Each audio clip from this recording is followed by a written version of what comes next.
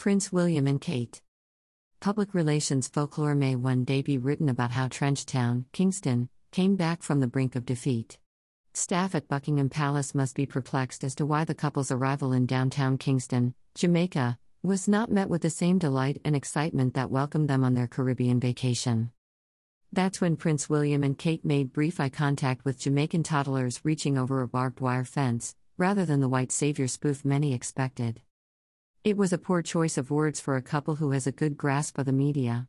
There were others on this very disorganized tour as well. A protest by some citizens forced the cancellation of the first engagement in Belize. On the day they landed in Jamaica, there was another little demonstration. He said he would prefer not to have Queen Elizabeth II as head of state, while the couple stood silently beside him. For example, it's possible that Queen Elizabeth II and the Duke of Edinburgh, who once rode in the same Land Rover out of a military commissioning parade, thought it was a cute throwback to that era. Some, though, found it to be a clumsy throwback to a more subservient era. Many things went extremely well, and this should be noted. William's speeches were well received and intelligent. In Jamaica, he went further than any member of the royal family in expressing his grief and disgust with slavery. And he went out of his way to honor Jamaica's commitment to the United Kingdom since World War II. In a way, it served as a reminder of the depth and complication of the connection between the two countries. Throughout the year, the couple performed their royal duty of bringing a little magic and a little happiness to the lives of everyone they encountered. Prince William and Kate. Thanking those who often go unrecognized for their work, they drew attention to perennially unpopular topics and situations. And everywhere they went, they received a hearty welcome. Read more. Boris Johnson compares the Ukraine crisis to the Brexit vote. Is North America's Arctic vulnerable to Russia? To remain in power until 2025, Justin Trudeau's party agrees. Especially in Kingston's Trenchtown, where they were greeted with raucous applause and a walkabout that threatened to spiral out of control with fans pushing in on all sides. In the end, how did Trenchtown become such a PR disaster? It's a combination of poor preparation and poor execution. The last tour was over 2 years ago, and the Cambridge's team is woefully underqualified to organize such a lengthy and complicated journey. Days of hard work might be overshadowed by a single incident. It seems as though there have been quite a few of these incidents. It was entirely avoidable to have had the fingers through the wire moment. Several senior British diplomats complained about the negative coverage.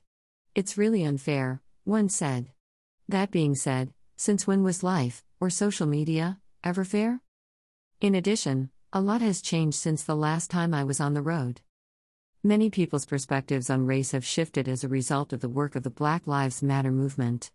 As a result of Barbados' declaration of a republic at the end of last year, things have altered as well. Once upon a time, there was no room for error, but now there is none. When it was first introduced, the Land Rover may have appeared like an excellent concept.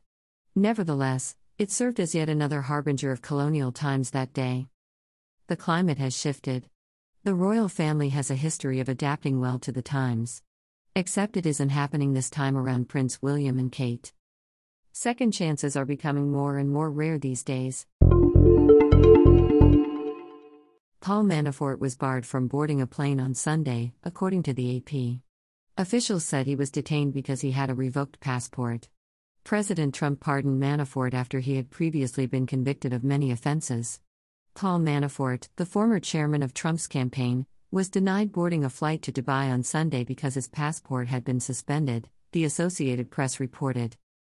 The Miami-Dade police detective Alvaro Zabaledo confirmed to the AP that Manafort was stopped at Miami International Airport without incident.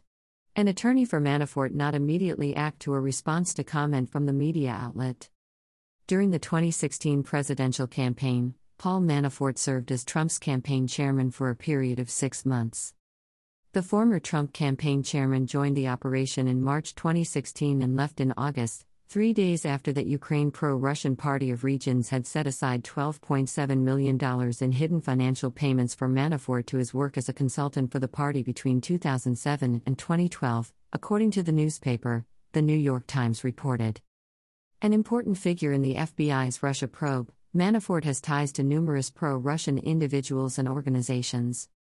The Trump campaign's alleged collusion with Moscow led to the indictment of Manafort in two distinct criminal cases: the FBI investigation in Russia elections 2016. Read more. U.S. Appeals Court declines to withhold riot records from Trump. As Biden won the election for president, Donald Trump said, "Fuck him. I don't trust him." Trump request to restrict data is denied by U.S. Appeals Court.